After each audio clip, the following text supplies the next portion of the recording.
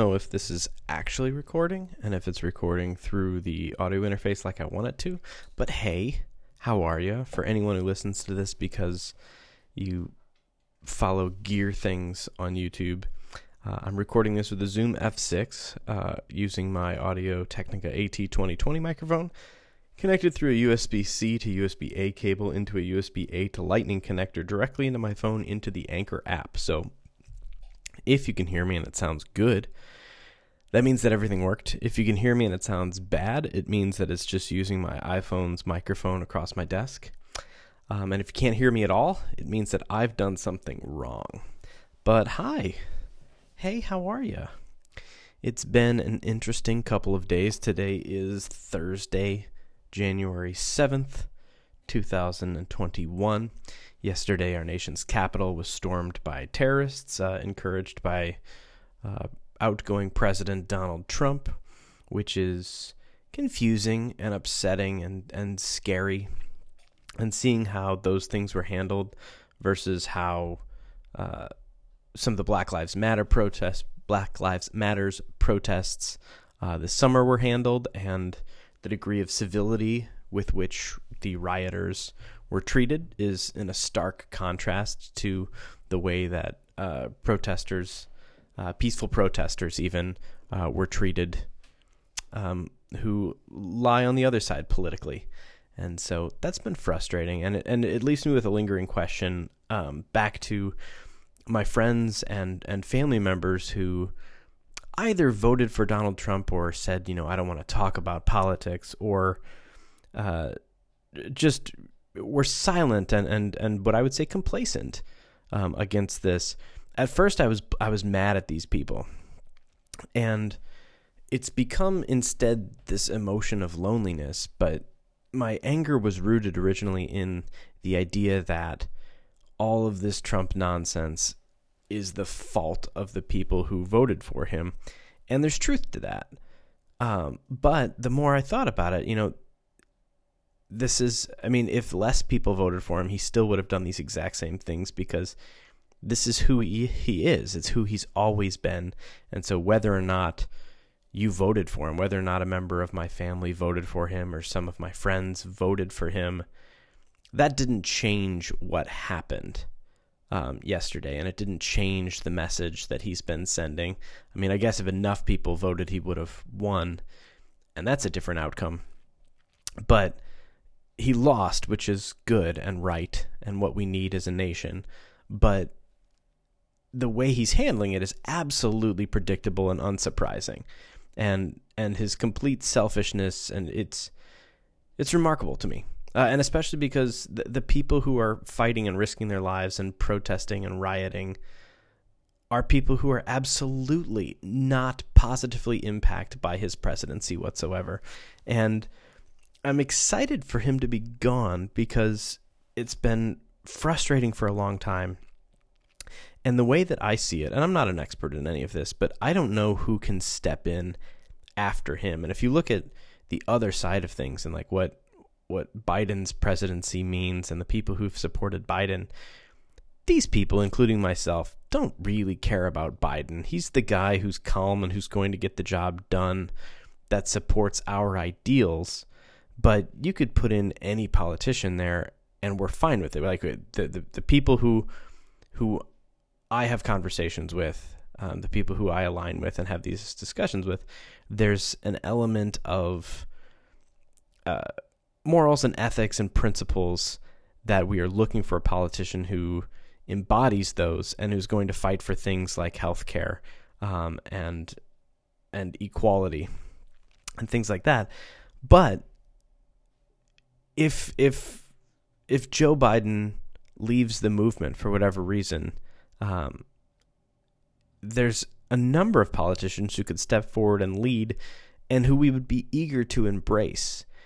And what Donald Trump has done is built a movement centered around himself. And I think if you grabbed, with consent, not physically grab, if you got to speak with some of these protesters and rioters, I don't think that they could articulate anything that they really want. And it's based on what I've heard and the footage that I've seen in the places that I've watched it. And the two places that I check consistently are New York Times and Fox News. And that's my way of trying to get sort of both sides of a story, knowing that Fox News gives space in the absence of evidence and things like that for this discussion more than the other outlets do. And so if the election really was stolen, yeah, that angers me too, but there's just been absolutely no evidence presented that that's true. And in the absence of any evidence, I struggle to overthrow a government that it just doesn't make sense to me. And so the problem that I see is that there isn't a set of rules or policies or anything that I see the Trump supporters really wanting. They just want Trump. It's like a cult. And maybe the one case that I've seen, which I can sort of understand, and I've said this before, is abortion. If that is the only thing that matters to you, then yes, of the two options in this past election, I guess Trump is the anti-abortion candidate, which has never mattered and does not matter. We had President Bush for 8 years, and we had abortion for 8 years. More was done to curtail abortion laws during Obama's presidency than at any other time. So it's weird, but that's the one where I'll say, okay, fine. But I'm just left with this, like, okay, what happens if Donald Trump gets tired of fighting this and doing these things and he just leaves after he gets kicked out of office? What happens next? Can anyone step in and lead this group of people who aren't flying banners about anything? They're not holding signs that say anything other than Donald Trump and we want Trump and Trump, Trump, Trump. And so I'm just confused, but I'm left with this weird emotion of, again, I'm not angry at my friends and family who voted for him, because this behavior and the riots yesterday are not the fault of those people. But it just seems to indicate a willingness to accept his point. Like, if you voted for him, again, you didn't cause this, but you must be okay with it, right? I mean, like, this is not, this behavior isn't out of left field. This isn't against what he's been saying for the past 4 years or 5 or 6 years since he really started campaigning. And it's in line with his history of litigation and being a convicted fraud.